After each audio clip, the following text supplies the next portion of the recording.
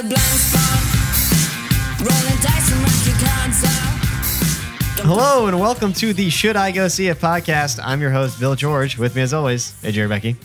What's going on, Bill? What's going on, AJ? No, same old shit. All right. Today we are talking about Ocean's 8, directed by Gary Ross and starring a plethora of female stars and actresses. Who's in this? Who's in? Run me through.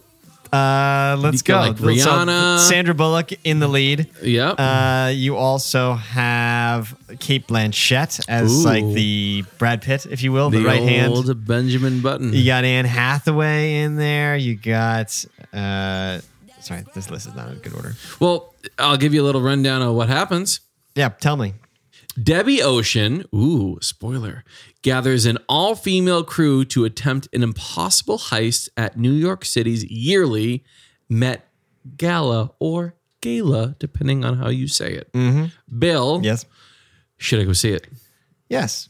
It's a softer yes, but it's a yes. It is a... How soft? It is a light, fun, breezy summer movie. Summer heist movie. It doesn't do anything new.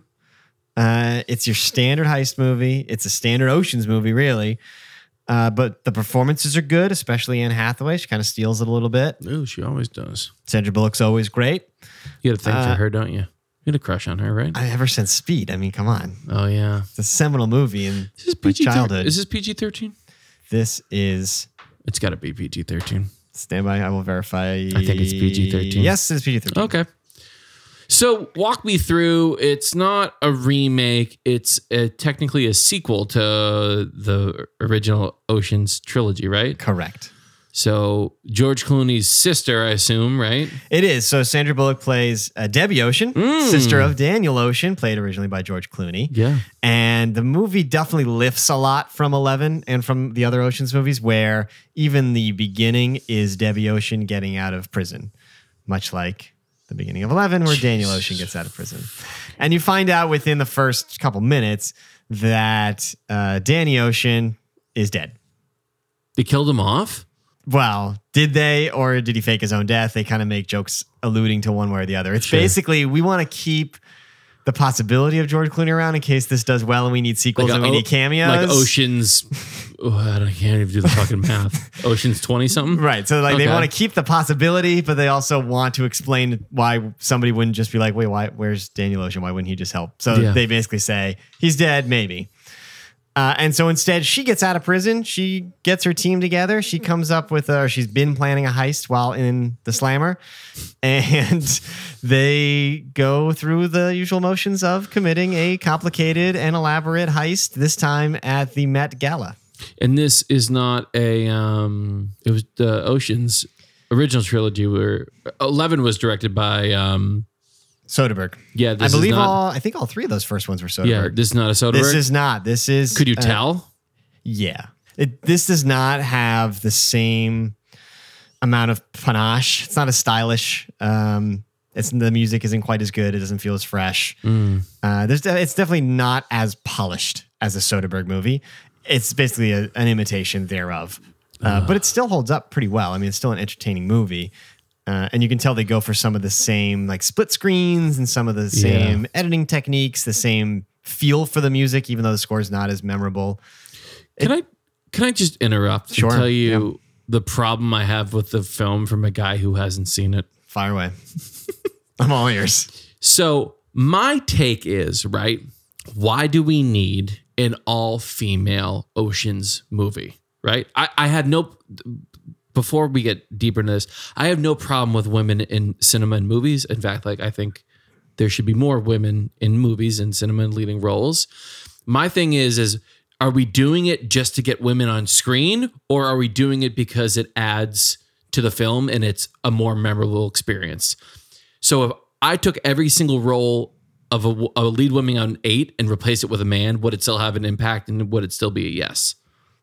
It would still be a soft yes, in that it is still an entertaining and light heist movie. Yeah. But you get what I'm saying, right? Like, I'm not trying to be like a dick or anything, but like, sure. For example, like the Ghostbusters remake. Yeah. They only did that to just say, hey, a bunch of dudes did it, a bunch of girls did it too. It's like I don't really need. I think that. I hear where you're coming from. You know what I mean? Like it's not needed. It was done just to do it, right? Right. I mean, if a movie was done, I mean, this was done Ghostbusters was like 20 years ago, so like shit obviously has changed since. But like, I have a problem with like the way it was marketed and the way that it was like approached. Seemed like it was like, I don't know how to say it without sounding like a kind of an asshole. Well, I think that what makes this one, the way they differentiate it to make it specific to women to kind of add to that is kind of the angle they take and the heist that they do, right? Like you wouldn't think that an all male cast would come up with or male characters would come up with a plan to rip off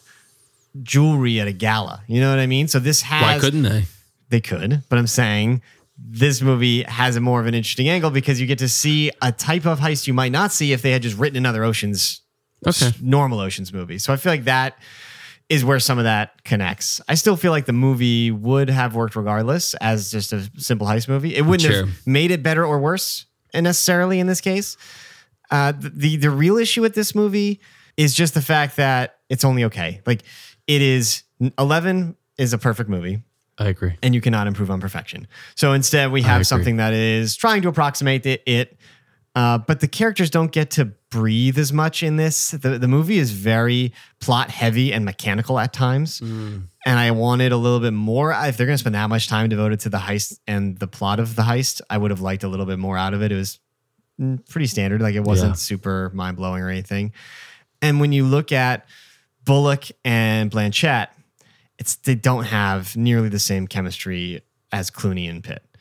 And I think that's not to their faults, to their abilities. I think they're both phenomenal. They're all it's great really just the writing actresses. is just not as good. Yeah. And so that's where the movie falls short of the actresses in this case. Like they are all fantastic leading women, but the script doesn't give them enough to do.